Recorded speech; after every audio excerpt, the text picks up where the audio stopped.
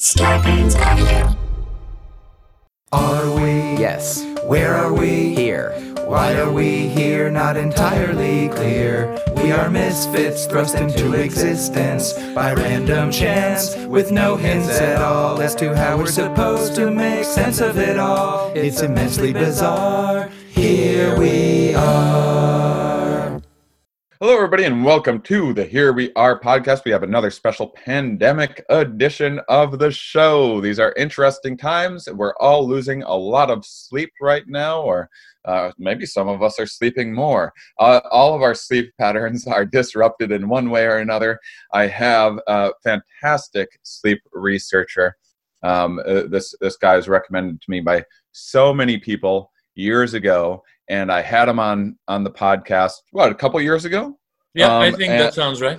And it was, to this day, one of the top viewed Here We Are podcasts, if not the highest. I haven't checked the numbers, but is a very, very, very popular episode.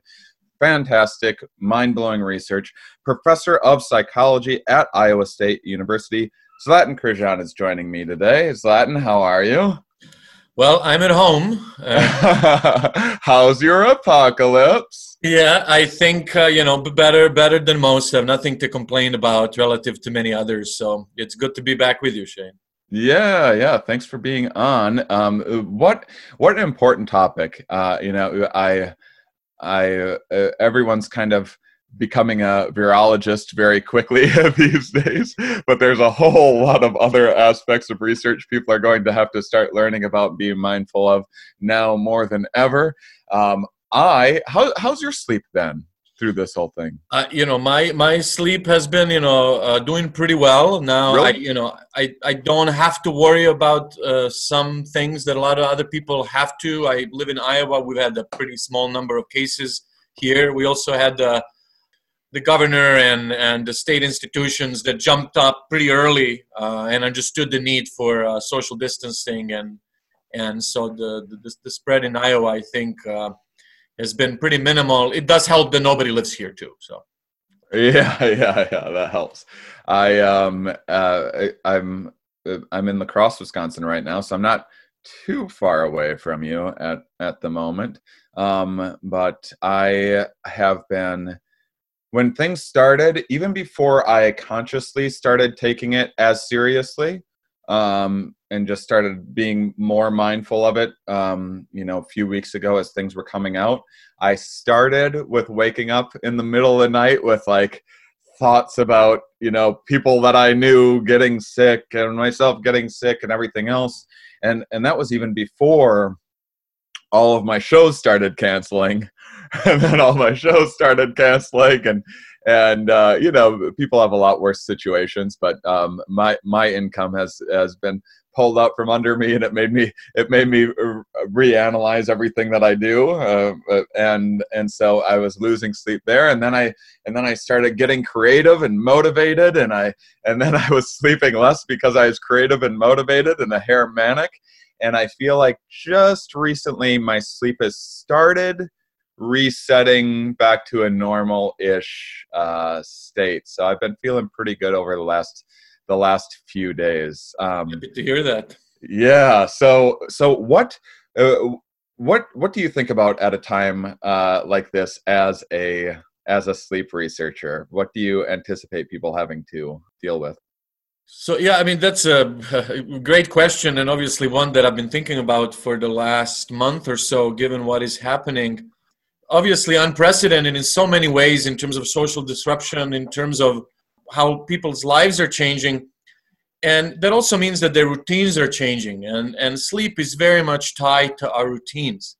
So it's something that inevitably will undergo a major change. Now the question is, what kind of change? The anxiety that you just described, many other people are in your boat. They're losing jobs. They may not know when they'll come back to work, even if they have their jobs. Generally, it's not looking good. So that uncertainty is stress, especially if you have children. We know those kinds of aspects of stress and anxiety, uncertainty, potentially, depression that may develop over time in these kinds of circumstances is really, really bad for sleep. Now, we really don't have much data yet on how sleep has changed. It's actually something that I'm kind of actively working on. I've been contacted a few agencies, and been talking to Fitbit, trying to see, is there a way we can leverage basically the existing data to see what has happened during this pandemic. So I would predict that, for a lot of people, and especially those that are really hit hard health-wise or financially, are going to see some hopefully short-term sleep disruption. I think that's one important element. Besides just, people are not sleeping well, we know that sleep is an essential element in combating infectious disease. So there we go back to the virology that you talked about. A lot of research is showing that the sleep is really where our immune function reboots. And when it's really able to work hard to deal with the pesky bugs that invade us. So, one way we see this in our own experiences, when you have a flu, when you get sick, what happens? You sleep much more. You sleep more deeply. You tend to sleep during the day. Body needs that sleep and rest during time, especially with intense infections, to try to recover. So sleep is critical for that recovery, but sleep is also critical for avoiding infection. There's a really interesting study in which you introduce a common cold into people's noses, again, something not too dangerous, something not ethically questionable. And then you look, who's likely to develop symptoms and more severe symptoms. And in this study, it was the people that slept less that were more likely to develop symptoms. And again, there's a lot of evidence from biology and neuroscience that looks at it at a more sort of smaller molecular level that suggests that sleep is really important for immune function. So one reason that we should care about what's happening to sleep is because of its relevance to health. Right. The other thing I wanted to quickly mention. Take all the time you want. Yeah, well, we do have unprecedented amounts of time, and this has to do with my next point, is for those of us who maybe are not scrambling every day to figure out how they're going to feed their kids or how they're going to file for unemployment, they maybe, staying home, homeschooling their children, trying to, fill days with Disney movies, trying to, chat up every friend and ex-boyfriend you had. And think about this. What percentage of the population now doesn't use an alarm clock?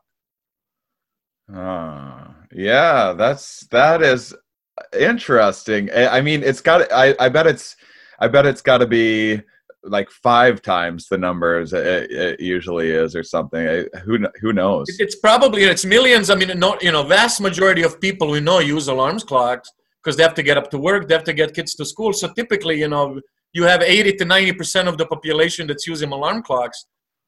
As things are proceeding in the United States, as more and more areas are going to be locked down, and let's keep in mind that there are areas of the United States that are just starting in terms of the epidemic, because the country is so vast. New York may be at its apex, but cities like New Orleans, West Coast, Florida, it's only the beginning. So when you look at the United States as a whole, this whole pandemic is going to last much longer than in other countries, because you really have these massive countries, different geographically, where different local governments are really running things. So that does complicates the situation. In any event, right now, you probably have, instead of 80% of people, I'm sort of guesstimating here, using an alarm clock, maybe you have less than half now. I mean, so, we're talking about like 100 million people movement there. So what does that mean? I think one thing that it means is that we are able, unless, again, we're running around trying to deal with personal health problems, really follow our biological clock much better. Basically, wake up when our body is kind of telling us to wake up, go to sleep without worrying of having to get up early in the morning. And in a case when you have, roommates, or, I have 3 other people, 2 little ones that live with me, you synchronize. Those clocks also tend to synchronize a little bit. And now all of a sudden, everybody there has a bit different rhythm. For example, this is obviously anecdotal in my case, but I found that we all kind of shifted hour forward. We're going to bed a little later, sleeping in a little later, meals are a bit later, and we didn't plan like that. It just sort of happened naturally. This will depend on sort of, are you evening, morning person, and some of those factors. But I think that can be a really great thing for a lot of the population. Unloading a lot of sleep debt, potentially helping you as a protective factor, even if you were exposed to COVID-19. Yeah. There are so many people getting their first good night's rest in years during this. So let's do some like real kind of bare bones, nuts and bolt basics. Why in the world does anxiety keep us from sleeping in the first place? Why can't I mean, you know,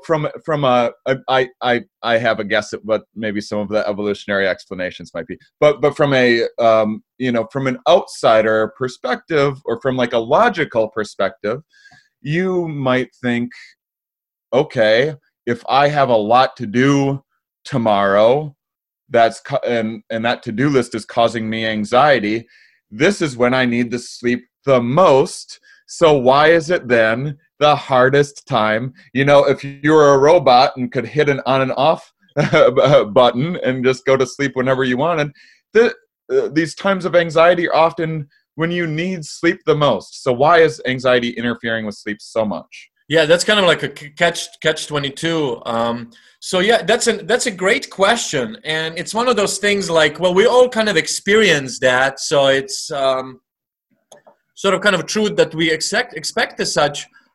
The research on how emotions are impacting sleep is surprisingly scarce. We have just started a systematic review of the scientific literature, and you know, there's a giant literature on associations between anxiety, distress, even depression, and sleep problems, in terms of surveys, in terms of just relating things, in terms of looking whether if you developed anxiety symptoms, whether a year later you may have more insomnia or sleep disturbance. But those things don't really get to when you feel that emotion that night. What is it doing to the sleep right after, right? Which really kind of gets at what you're asking, like, how does this work? And the most of the literature that has examined that experimentally, so tried to basically tinker with anxiety, has just focused kind of on general stress. And we know very little how specific emotions may impact sleep in terms of, does, fear work different than anxiety? What about depression?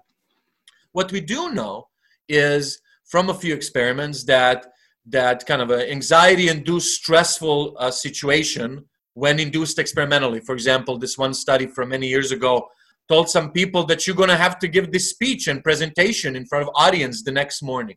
Good night. And then in the other condition, they didn't do that. And they found that people, again, who anticipated this, let's call it a aversive, potentially threatening event, sleep more poorly. Now, to your question of what is happening there, right? What are the nuts and bolts? How do we get from these emotional experiences here to what's happening during the night in our brains, and then ultimately the next day when we wake up? So let me kind of tackle this kind of micro and macro level. In terms of the micro level, the nuts and bolts, one thing that anxiety and anxiety feelings and general emotional response of stress and anxiety involves is physiological hyperarousal, right?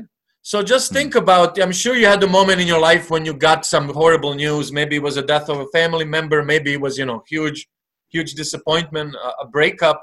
And that moment when you realize that, everything you anticipated for next month or two is just going to look very, very different.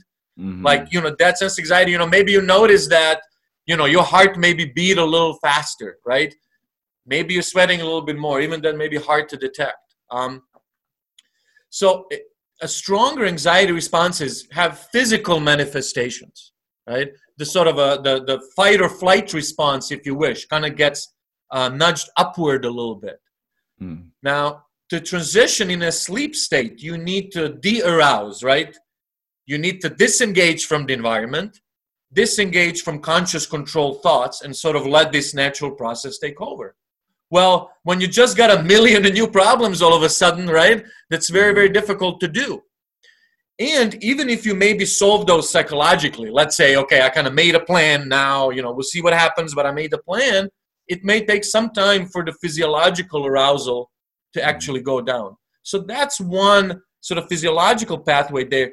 Rumination, turning ideas over and over in your mind. That's my jam. That's my jam too. I've been doing here my whole life. And those could be negative thoughts. They could be positive thoughts. But even like not negative problem solving, right? You keep on and on. I mean, so that mental activity then again leads to perseverance of brain activity, and the kind of brain activity that really needs to lighten up, no pun intended, right, before we can this process can take place. Because remember that sleep, there's not just like this switch that you go from wakefulness and sleep. Both states are controlled by several different processes, right? So for you to fall asleep, several things has to happen, right? Your conscious mind sort of has to be in a certain place. Physiologically, you can't be too aroused.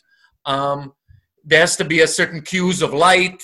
You have to have certain sleep pressure depending on how long you were awake, time of day. And so all those things, it's a very precarious moment, actually, as I'm sure you've experienced and many others. So that's what we think is happening on this kind of a more fine grade level. When you're having these emotions, physiologically, you can't chill out, and it's difficult to disengage mentally. Now, on a broader level, and you alluded to this when you raised the question, evolutionarily, how is this functional, right? This doesn't make sense, right? Well, I think, again, the way it makes sense that if somebody, tells you, hey, somebody might come and kill you tonight, it's probably adaptive not to sleep that night. Yeah. So that's, I think, gets to the core of why our brains are very sensitive to any kind of threat, right? So I think we need to think about it that way. Is originally that evolved to handle immediate threats, but because we developed these big frontal lobes right here, we cannot imagine threats that don't even exist, right? Or threats that are somewhere in the future, and that leads to some of these, let's say, kind of maybe what looked like dysfunctional effects during the times when we do need to be rested and alert to the maximum extent possible. Yeah, our stress response system doesn't necessarily pick up on the difference between someone actually maybe breaking in and murdering you and uncertainty over your 401k plan. Absolutely. And I know you had Robert Sapolsky on, right? And, and this is the point he makes all the time, is that sort of the new parts of the brain, right, they co-opted the machinery of running away from a lion. And again, that machinery is great, but not necessarily the most optimal in this kind of context. So I'll share, because I want to get some tips. And I mean, I think much of life is about finding the placebo that works for you. And so I don't think that this is some universal trick that's going to work for every individual, or I stumbled upon the secret. But I am an expert napper usually. And one of the things that's made me really great at napping is kind of combining mindfulness practices with things that I've learned about meditation and even psychedelic experiences, which is setting an intention for myself is really, really important. If I go down and I just say, I'm going to close my eyes, and if I fall asleep, that's great. And if I don't fall asleep, I'm still getting some rest. So lowering the bar of expectations, that leads to less of like, oh, I'm not falling asleep. When am I going to fall asleep? It reduces stress, right? It reduces stress quite a bit, lowering those expectations, being okay with the unknown of whether I'm actually going to fall asleep or not, and committing to keeping my eyes closed is at least a bit more rest than eyes open, tossing and turning. Yeah, I've actually developed, maybe I describe it slightly differently, but it's very much, I can't really nap. I never really was able to, unless I'm, really, really tired. Even though as years go by, that's getting a little easier. Yeah. But there's kind of this pressure. I'm tired, I want to sleep. And then when that's kind of not working out, then you either get frustrated or you may not give yourself a further chance. These are actually first steps of what's called psychophysiological or learned insomnia, right? When your process of going to sleep becomes so frustrating that you develop very negative associations to it, and then you avoid it, right? And that becomes a bad cycle. So kind of being more gentle with yourself, like you described, I think it's really important. And what I found too is that I've kind of set the goal of rest, right? It's at least if it's during the day, right? Or if it's at night, I set the goal of an attempt. Like, I'm going to go down, I'm going to give this time, not going to be hard on yourself. And if it happens, happens. If it doesn't happen, it doesn't happen. But it does help it happen, as you found out as well. Yeah. And I think there's several, because again, there's that arousal. It's that mental stress and underlying physiological arousal that may be just a reaction to your process of falling asleep that is then mitigated a little bit through these kinds of approaches. And you mentioned mindfulness and meditative practices. And, one thing we know about those is they reduce activity of the sympathetic nervous system. They lower heart rate, they lower breathing rate, they may decrease blood pressure. And those are all those things that you do need and want before drifting off to sleep. And they also remove you from all that chatter regarding 401k and what a kid's taking or now not taking to school to eat tomorrow. Yeah. Interesting. So we brought up evolution, and then early on you mentioned that your sleep patterns have been getting later, and this is our modern environment is a very different one than the one that we evolved in. But in my limited knowledge of modern sleep research, I have seen some people make the point that, hey, maybe our ancestors were actually kind of meant to be up during the day more and up at night less. And so, candlelight's okay for us, but the reason why we got to stay away from these blue screens is because they kind of mimic daylight, and that's going to mess with your what's the very popular melatonin or something. This is I'm sure this is all kinds of wrong, which is why I'm asking you. But I've heard people say this, and so my expectation is that people, when given alarm clocks or given a break from alarm clocks and going back to what is quote unquote a natural rhythm, you might expect people based on an evolutionary logic to start getting like farmers schedules all of the sudden, or do you not expect that to be the case, and why? Here's the reason we don't expect that. So, we all pretty much advanced species on the planet, including humans, right, have evolved in this light dark cycle and have this biological clock, right? So those are, farmer ancestors that you just described, right? Their life and life of pretty much all other living beings up to that point depended on the sun, right? Food supply depending on the sun and the weather, when you could be active and be outside, and all that depended on the sun, right? So people in general would go to sleep much earlier when it got dark. There was not much to do after it got dark, right? Robert Eckhart talks about what was probably some biphasic sleep a long time ago, where people. What can you define that? So that you have 2 sleep episodes in a 24-hour cycle instead of just one, right? Oh, okay. So there's some evidence, or at least speculation, that our ancestor did, and that fits with this idea that really, during the days where you can do stuff is when it's safe, when you can see, where you can, grow food and do things like that. At night you go to sleep, maybe you wake up a bit in the middle of the night, chat about your dreams, have sex, etc. And then, wake up early in the morning. Is that, I've been doing things all wrong. You're waking up, chatting about your dreams and having sex in the middle of the night. I've been mostly ruminating about why I'm not sleeping better in the middle. So I'm talking about our farmer ancestors. Farmer ancestors. Okay. So, yeah, sure. So that, and then keep in mind where most of humans lived in hot or temperate regions, right? So that means, like in the Mediterranean, you're not going to be doing much in the summer months between 11 a.m. and 5 p.m. Right.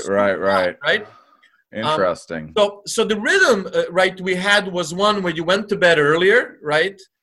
You woke up earlier. Sleep changed seasonally. People slept more during the winter because there was more dark and less. Interesting. They slept less during the summer. Yeah. And the other thing, that it's important. The other important time cue is the social rhythm of social activity, like meals at work. Well, back then, all that was completely synchronized with the sun, right? Because you were dependent on those rhythms. Now, it's really the Industrial Revolution that kind of screwed all that up, right? Because with the advent of electrical light and factories and ability to work and to see outside of daylight, and abilities of societies to organize and demand activity and work during the night, all of a sudden we decoupled the sun and the light from our social rhythms, right? Now our social rhythms have night shifts in a way that didn't really exist before, even if you had, watchmen standing guard so we don't get attacked by another tribe, right? Mm-hmm. Our social rhythms got much more idiosyncratic, much more diverse, depending on are you, working at night or not. We could choose our social rhythms much better. Obviously, if you work in a bar is one thing and you live that life, and if you stand-up comic and you have certain, so all that's much more idiosyncratic and much more variable. So to bring this back to what's happening now, so I think one element, the alarm clock or that work requirement that kind of took away some flexibility and forced even evening people to be waking up in the morning. Now that is gone, right? So it's maybe freeing us up to follow some natural rhythms a bit more, but you still have this technological prison of light and possibility, right? That it hasn't changed, right? Even with the pandemic. So I don't think we're going to just revert to our farmer ancestor anytime soon. Interesting. And we have choice of these things. Like we choose those screens at night because we want to get and entertained and what have you. So. So, what are of the these notes are so well. Oh, you can't even see them in my in my camera. I have invisible notes, magic invisible notes. I'm such a sloppy writer, but one thing that I've been thinking about with almost each episode is this is an interesting time for us all to reassess many aspects of our lives and our culture and the way that we do things. This could be a real catalyst for change. There's a lot of people that maybe should have been working remotely 10, 20 years ago. And now that they're forced to, this might change the way business is done in the future. This might be a way of highlighting the impact of humans' effect on the environment and global warming when everything, there's all of these possible opportunities that might arise. And we're now that all of a sudden lots of people are not using alarm clocks for the first time and maybe getting to nap a little more during the day. What do you think that people could do that's different from, take the world that we had 1 month ago and compare that to an ideal world of sleep for both an individual and a culture? Like, who's doing it best? Do we do siestas? Do we, that sort of thing? If you could maybe speculate on that a little bit. Yeah, so I think part of what we've discovered is really important are these rhythms, right? Because our body needs a clear signal of when to be on and when to be off. And sun is that provided that until a couple of 100 years ago. Then we kind of started messing with that electrical lights. Now we have these little screens right in front of our eyes that are extension of our bodies. We get very nervous if they're not, you don't know where they are. It's like your little child. I just looked around the room for my phone, actually, as you said that. Oh, God. Oh, thank goodness. I actually don't keep my smartphone in a bedroom, which is also my main advice to anybody who wants to improve their sleep. And, Smart. I know people use it for an alarm. You can buy an alarm clock for $4, $3. Yeah. So since we don't have that cue anymore, right? We have it, right? Sun is still out there. It is. It just doesn't work as well for us. We know that that's hurting us. If you don't have a strong light signal, it basically confuses your body. Or when am I restoring? When is my immune function checking things around, working hard? When am I hungry? When am I peeing? When am I not peeing? All those things follow the 24-hour cycle. And an example of that, for example, research in nursing homes, often you have that kind of a dim light everywhere, right? You don't want it to be too bright, but you have to be able to see. It has to be safe. People may have vision problems, etc. So often, in a lot of institutions, you would kind of have the dim light constantly, day and night. And they figured out that that's a source of some problem. Like they don't sleep well because your body is kind of, is it day? Is it night? When do I need to kind of do it? And then when they started in this one home, when they instituted, kind of clear, let's have a daytime. Now it's daytime. And then lights really low. It really helped a lot of residents, right? And that's not a conscious thing. Oh, now it's time to sleep, right? It's almost subversive biological thing of how we react to light. Mm-hmm. So a lot of those rhythms now are getting kind of perturbed, and I'm a bit concerned. So I know your question was sort of about how can we, what are the opportunities here? But I think it's hard to think of. Also, what are the problems that we should be aware of, embrace ourselves for? Yeah, and so I think that's what that kind of led me to is I think one thing that I don't see mentioned is the importance of light, right? So like I'm lucky here. I get to look at the woods out here and can go outside in a natural light whenever. But think about being cooped up in a tiny studio apartment in Queens, where you have one window that looks at bricks 2 feet away. Mm-hmm. And you can't leave your house or apartment for weeks. Right? Now, you've heard of seasonal affective disorder, right? That's what happens in the winter when you have less natural light and people get more depressed. Well, that is happening now to people who are quarantined or self-quarantined in their homes to the extent they don't have a lot of exposure to natural light. And you get millions and millions of people who are undergoing that. And so one big advice that I would give to people is, go get exposed to natural light. I mean, go get outside, not just for exercise, not just to have fun, but just to be in the light. If you can go outside, open your window and stick your head out. Mm-hmm.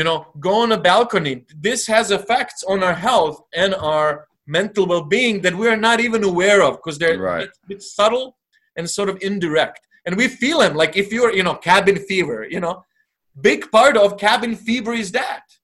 Is like you want some light and not the lamp, but real light. So I think we need to think about that minimum informing people that one reason why it's important to go outside is to have that light exposure. If you can't, make that part of your routine if you end up being stuck at home for a long time. So it's kind of weird. We had all these problems with all these extra lights at a wrong time. Now we have additional problem with not having that main healthy light, right? That we need to have during the day, namely the exposure to the sun. For some of us, more than others, of course. So that's kind of challenge and something I would like to see being addressed a bit more, in both in conversation, because I think it's going to have down the road consequences. Once the physical toll passes, right, the psychological toll is going to happen. We know that from the 2008-9 crisis, in terms of the increased suicide, drug use, mental health symptoms that occurred year to 2 years after, both in the United States and Europe. Right. So these are the kind of factors that if we think about now could potentially help down the road. And I think the opportunity to kind of end this bit on a positive note is we are revisiting these routines, right? As you said, we're thinking about, we have kind of new freedoms now, but we're also reevaluating what we're doing, right? And we're also considering of maybe being more flexible with our routines going forward because we don't know what's going to happen. Are there going to be more viruses in 5 years? Is this thing's going to return, right? We are asking ourselves those kind of questions where we weren't asking. So I think that is an opportunity to think about personally what are those important things in our lives but also in terms of, work, etc. One thing that worries me about a telework is more of you need to be available 24/7 when your boss wants. And that's part of the problem of why Americans generally don't do that well with mental health, right? And why the sleep suffers, because you don't have orderly routine with clear signals. So I think the more we can do to personally organize our lives and socially to try to coordinate, so that we kind of know now is the time to snooze, and now is the time to be active. Yeah, I mean, now that more people than ever are going to be working remotely, this will allow people to kind of set their own schedule. I have an assistant that picks her own hours. That's how I want it. I think people are far more productive when they work when they want to work. That is going to be a big benefit for those things, especially if it's the kind of work. I think those are kind of contexts that are great, because if it's kind of an independent work, of you do it whenever, I need it by Tuesday. When you're going to do it, I don't care. So I think that works great. Like, that's kind of the example that you kind of said. And of course, I think, working is going to change forever as a result. Yeah. Because a large portion of this is never going to go back to face-to-face work. Yeah. Like it was before, because employers are going to realize their efficiencies, their savings, their lower risks, et cetera, et cetera. Higher productivity in a lot of ways. They're going to realize stubbornly, like looking over someone's shoulder 8 hours a day so that they aren't playing solitaire doesn't actually increase productivity, which leads to one of my greatest passions and causes in life. You may not agree with me, but I'm pro nap. I want more people taking more naps more often. I think naps are one of the most fantastic things in the world. I think that they help our memory, our learning, our retention, our creativity, our productivity. I'm sure I'm very biased, but in recording many of these episodes a day, often I always make sure that I allow time for a nap in between. Oh, I learned that. Oh, I slept through.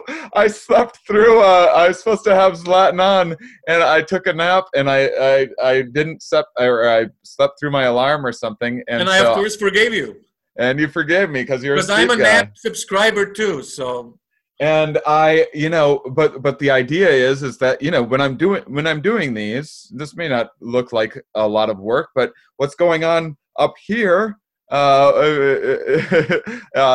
that I'm having to focus and listen the most intensely that I have to all day long, and then I'm taking in new information. I'm having to process that.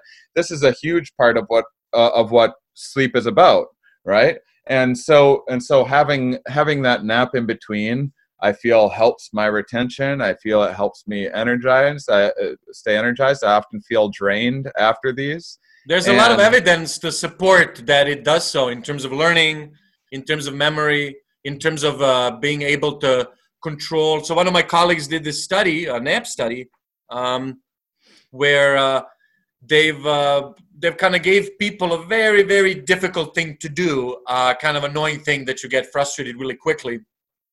And that people nap or not nap, and people who just nap found the thing way less frustrating, and as a result persevered more.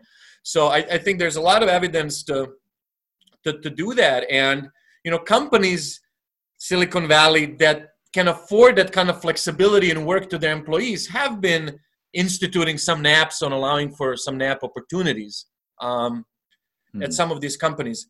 I do want to, not to pop the kind of the balloon of remote working and letting people choose their hours, which I think is great. And there's a segment of occupations where I think it's always done best like that, and will continue to do best like that.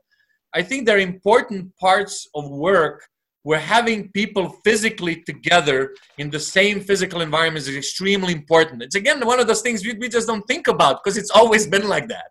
And everywhere is like that. And we've always done it like that until now, right? So, right. So think about when, Starbucks, right?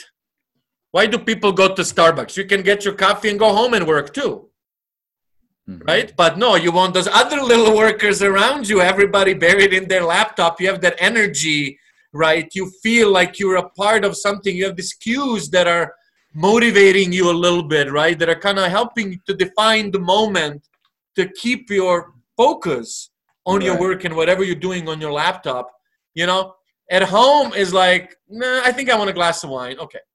Yeah. So, and that's going to be, you know, yeah, if you were, you know, writing poetry, whatever, right?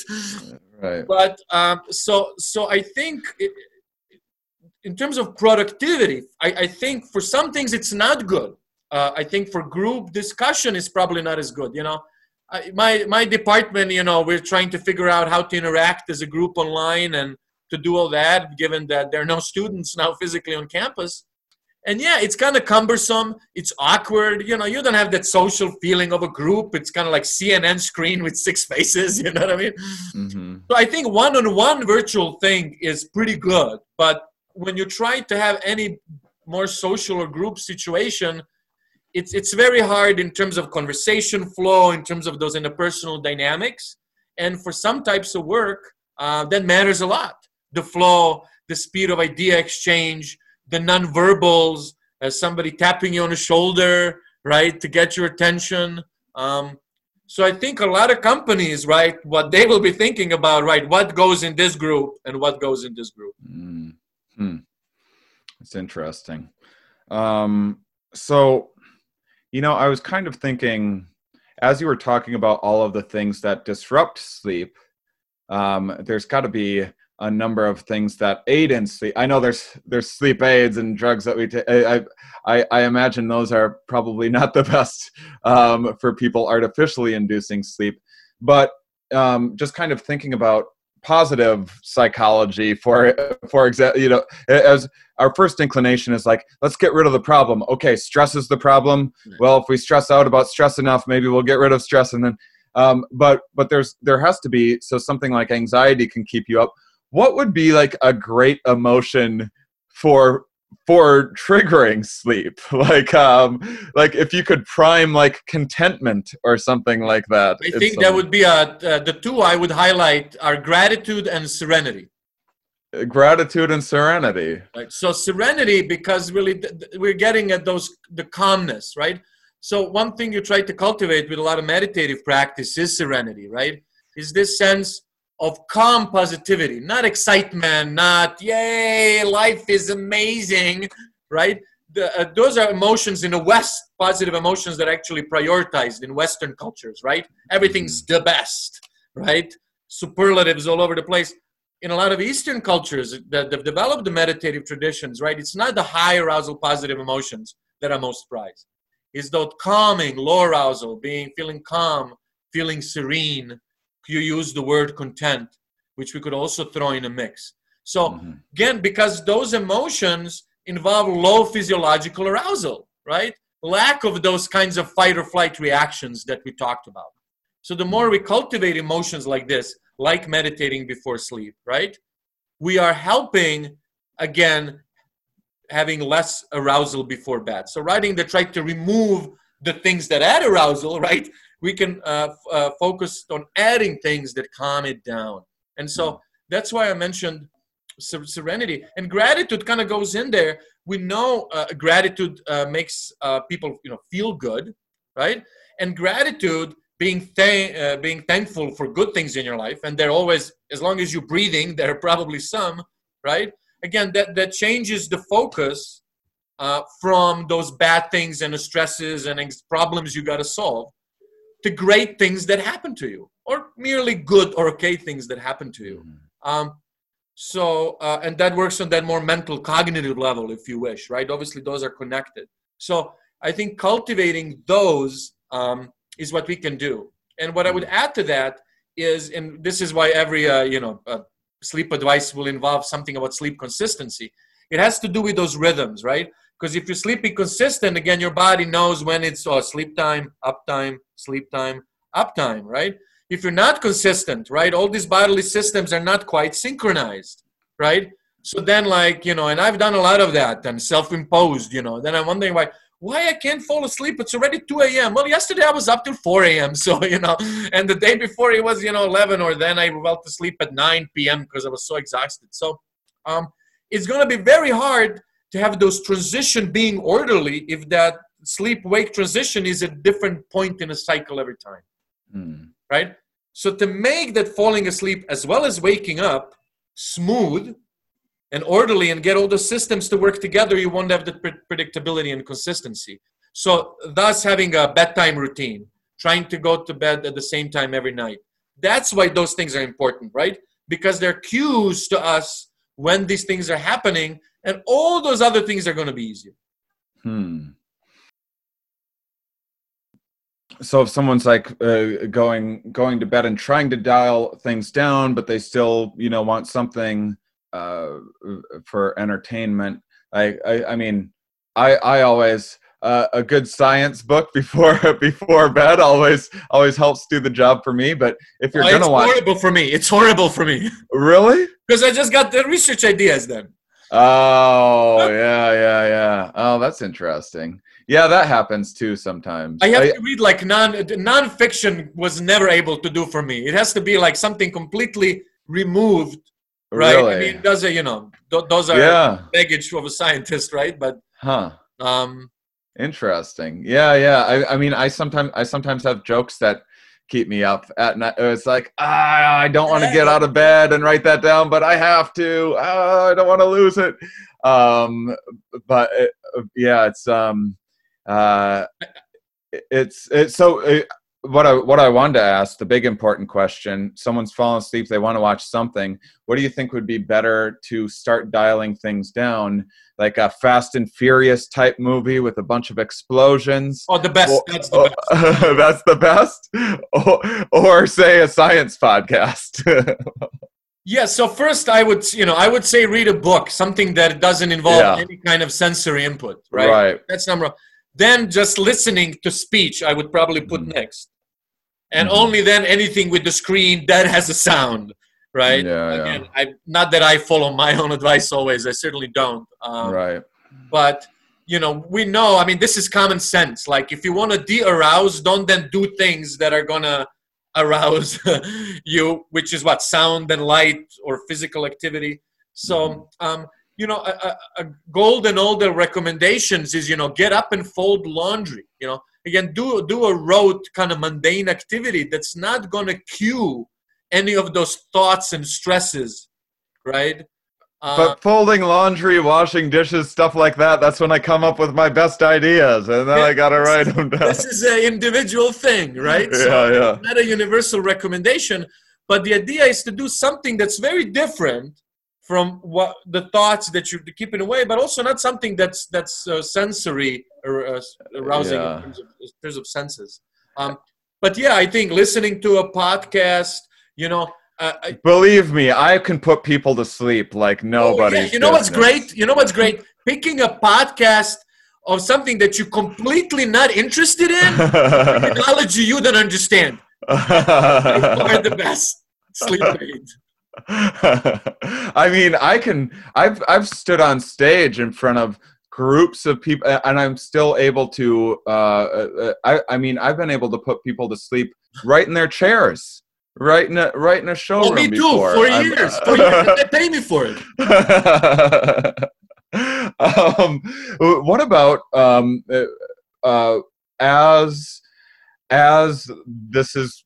I haven't seen the data. I'm going to wildly speculate that this is the most amount of Xanax that a lot of people have been taking in a while. What about different medications, different sleep aids?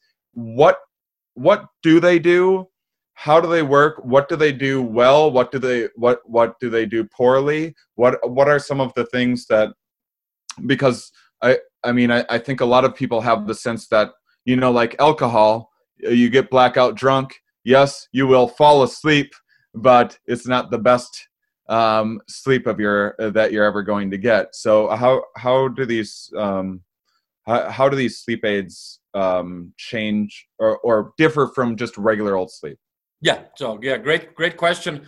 So let me preface the answer by saying, because sleep has these multiple components that have to align for us to kind of fall asleep, stay asleep, right? These drugs will tend to work on one component, right? So melatonin is something that you can buy over the counter that a lot of people use. Now, melatonin works specifically on the falling asleep process, and there's a natural buildup of melatonin which is triggered by darkness or lack of light, especially warmer light frequencies, right? So, what you'll notice, right, when it's noon, the sun is almost white, blue, right? And when it's sunset, it's very red. So it's actually that the change in light and change in the spectrum of light and ultimately dark, right, is what triggers melatonin. That's why they call it the vampire hormone, because it comes out at night. That triggers melatonin, and that starts and aids the process of falling asleep, which then cascades to other chemical reactions in the brain, et cetera, et cetera. So melatonin triggers that falling asleep, and because melatonin isn't trained to natural light, it's also something that's important to take when you typically want to fall asleep, right? Because it's you don't want to take a melatonin for a nap, because it's going to confuse your brain. Melatonin needs to come out at night when you're falling asleep. So it's really something you want to take in the evening, right when you're ready to go to sleep. And also, don't take more than 1 milligram, because this is not regulated. They're selling massive doses, which are both unnecessary and potentially counterproductive, because you can flood the system with melatonin and then maybe you lose too much. So I think melatonin can work well for a lot of people if they can, again, at that natural time when you want to be going, whenever your routine is to going to sleep. When we go to like sort of proper sleep aids, you had the old school drugs, which were mostly basically central nervous systems depressants, things like barbiturates, similar things, again, the anxiolytics, Xanax that you described has been giving as a sleep aid for decades, right? Mm-hmm. Because again, it tends to tamp down on that sympathetic nervous system, right? That's keeping us awake. So again, that works pretty well. Of course, it's habit forming and potentially very addictive, and it has other issues. The new generation of hypnotics, as they called, or sleep drugs, things like Ambien, are a bit more sophisticated. They don't work so globally, right? They still work on this neurotransmitter called GABA, which is what's secreted when you kind of first fall asleep, and that reduces activity in a lot of brain areas. So what Ambien does, it really increases production of this neurotransmitter, and it thus helps us, quote unquote, sleep. But again, I wouldn't identify completely Ambien-induced sleep with natural sleep, because you're changing just one part of chemistry and you're helping. So it does aid sleep, but because sleep is such a complex animal, we can't say for sure that your sleep looks the same, right? When it doesn't. And the other thing Ambien does, because it does that one component, people can have these parsomnias or weird conscious experiences, right? Because part of your brain is suppressed by Ambien, but another part is not. Sleepwalking and very, very bizarre things. And last things about Ambien. Ambien has a very short half-life. It's processed very quickly. It's metabolized very quickly. So Ambien is not really good to keeping you asleep. It's really good at helping you go to sleep and then sleeping for a couple of hours. But then it's basically, it stops working, right? So, some people will also keep it, take it if they wake up in the morning. One form of insomnia is like you have no problem falling asleep, but then you're up after 5 hours at 4 a.m. And you don't want to be up. You're not well rested, but because of whatever, anxiety or maybe circadian rhythms even. So that Ambien can be helpful there, right? Because then you can take it, let's say at 4 a.m., but it's out of your system by 7 a.m., let's say, when you need to get up and do stuff. So I guess the word of these things can work pretty well. And if really other things are not working, good sleep hygiene practices, some of the things we're talking about, I think they're a good option. But I think people want to, again, think about these factors that I mentioned about when it needs to be taken. And again, these things are habit forming. So I think those are probably our most important candidates to discuss in terms of pharmaceuticals, right? Yeah. I mean, this is one of my blessings in life is that I'm pretty good at sleeping. So out of all the drugs that I've done in my life, I've never had to do any sleep aids, which I'm thankful I for. have, marijuana is one thing that helps some people. Again, that depends on strains and the psychoactive composition of individual strains, but it certainly has some properties that have been found effective for a lot of people's um, insomnia. Unless for some people like myself, it makes them paranoid and think of every to-do list and thing that they aren't doing, and then makes them go, "What? Why aren't I doing work right now? There's this to-do list. Oh no, I'm high. I can't do any of these things that I need to be doing." Weed used to be my favorite drug in the entire planet back when I was a teenager, and it just stopped working for me in that same way. So I can't depend on that. But yeah, some people swear by it. It just goes to say there's just a million individual differences. What are, as we wrap up, what are just to recap, and anything that you may not have said? Oh shoot! You know what? Can I have you for just a few more minutes? I had one other question. I'm available. Oh, okay. I have to rush off to work. Yeah, well, I very much appreciate it. This is just fascinating, and I know how much my listeners loved it the first time you were on, and we talked about dreams a bit. I don't quite recall the conversation, but every aspect of it rather. You were very memorable, so you don't worry about it. But I in terms of dreams, I'm curious the difference between sleeping and dream. What inhibits or influences dreams, makes for more dreams, even though whether you're sleeping or not. Like again, the example of being blackout drunk. It's my understanding that you're not going to get into the phase where you're going to dream as much, and that's going to inhibit dreams. So I'm curious what influences. Do you know what I'm trying to say? Dreams more than sleep. Yeah. So I think when we think about our dream experiences, they really define what we remember, right? When we wake up. Mm-hmm. And that's just a tiny sliver of actual dream experiences that are going on, mm-hmm. that may never come to full consciousness. The reason we know that is that if you put people in a sleep laboratory and you put an EEG cap on them to measure the brain waves, and you wait till they get to that rapid eye movement sleep, when you have really active brainwaves, just like when we are awake, and you wake people up, they pretty much always report a dream. So we have, dozens, if not hundreds, obviously hard to count these things up, dreams. Most of them never kind of get to our daytime consciousness, right? So we are really not aware of most of our dream life. The ones that break it through tend to be emotionally arousing and self-relevant ones, right? Often because of physiological arousal, like nightmares, that arousal is so high that then it wakes us up from sleep, right? Mm-hmm. And it's the mental content in your brain that triggered the physical reaction in your sleep that then woke you up. I mean, that's a fascinating thing about things like nightmares, right? You really woke yourself up with your ideas in the middle of sleeping. Mm-hmm. I mean, right? That's what happens when you wake up from a nightmare or even maybe positive dream that's very intense.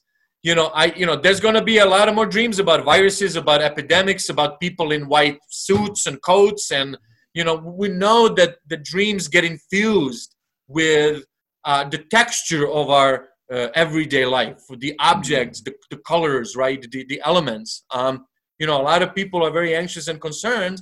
I think their dreams are going to start to be preoccupied by, where their employment's going to go or how they're going to take care of their children. So, that will become, I think, a common characteristics to a lot of people's dreams. And we also know that dreams have this kind of therapeutic function. One thing that happens is that it's this hyper-associative state, which is why we get a lot of these goofy ideas and goofy images, right?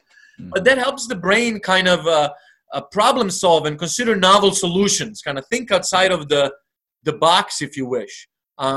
So now there's a lot of thinking outside of the box that's very much needed. And I think you could make an argument that the dreaming what we're dreaming about now, even though most of us will never remember most of it, it is going to play a key role in how we bounce back from this crisis. Amazing. All right. Well, just to recap, individual differences, maybe not aside, but allowing for individual differences. What is some of the simplest kind of universal things that are going to help the most number of people sleep?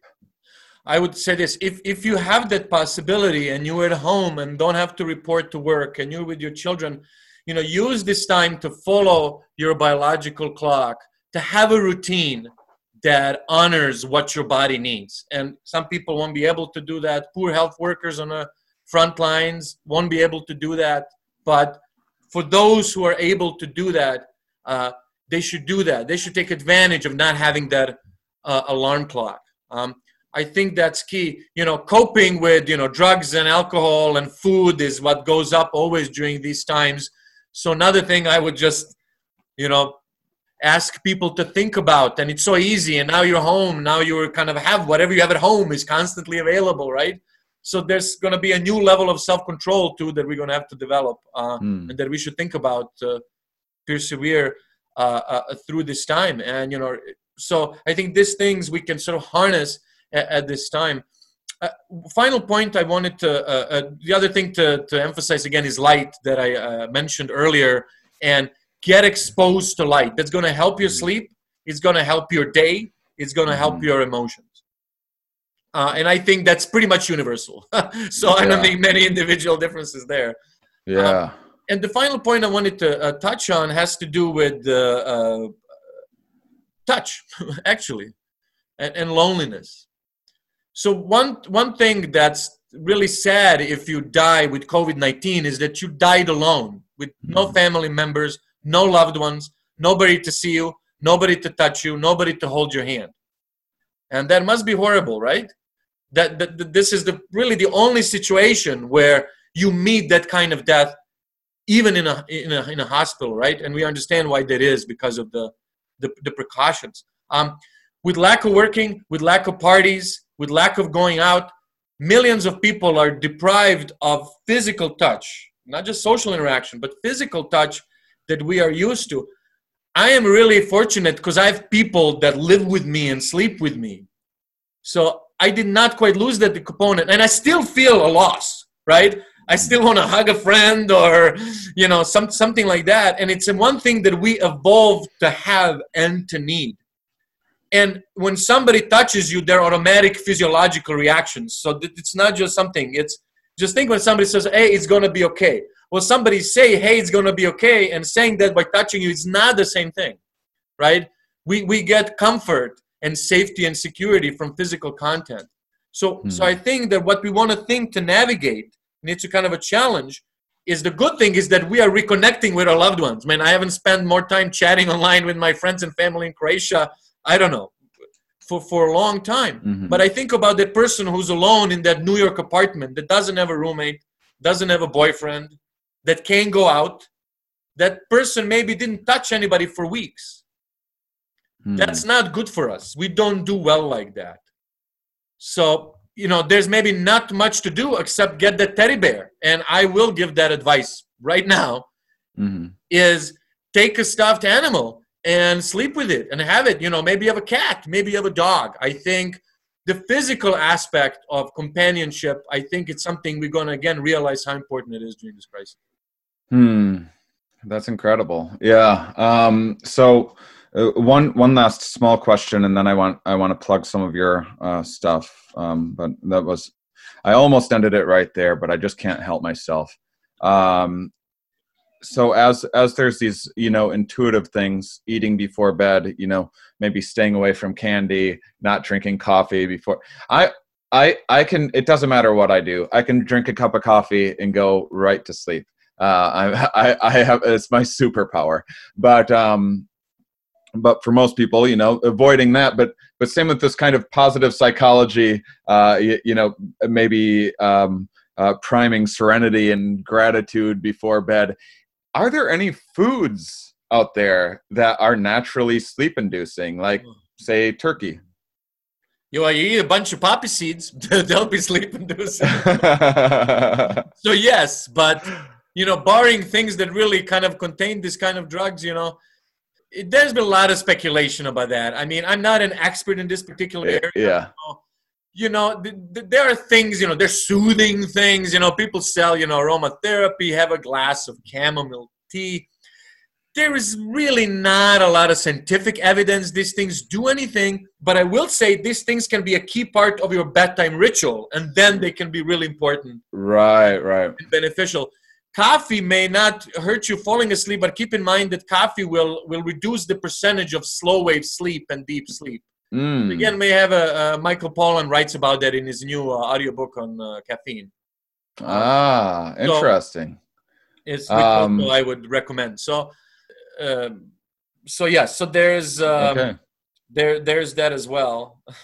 Okay. Well, I just want to plug your evening gig. You do some psytrance DJing a bit from time to time, correct? Yes, still do, and other kinds of DJing perform locally here as well. So I had several shows canceled as well, but me and my brother are working on a new project, long distance. So now it's a good time that we catch up with that. Where can people find it?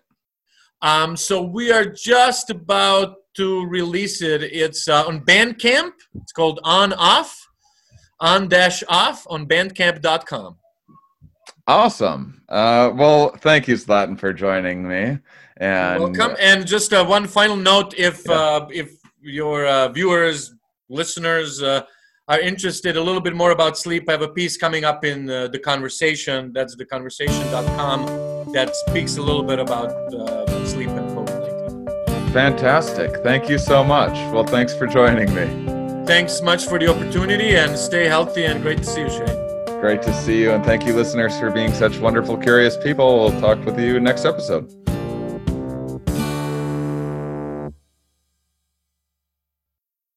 Starburns Audio, a podcast network.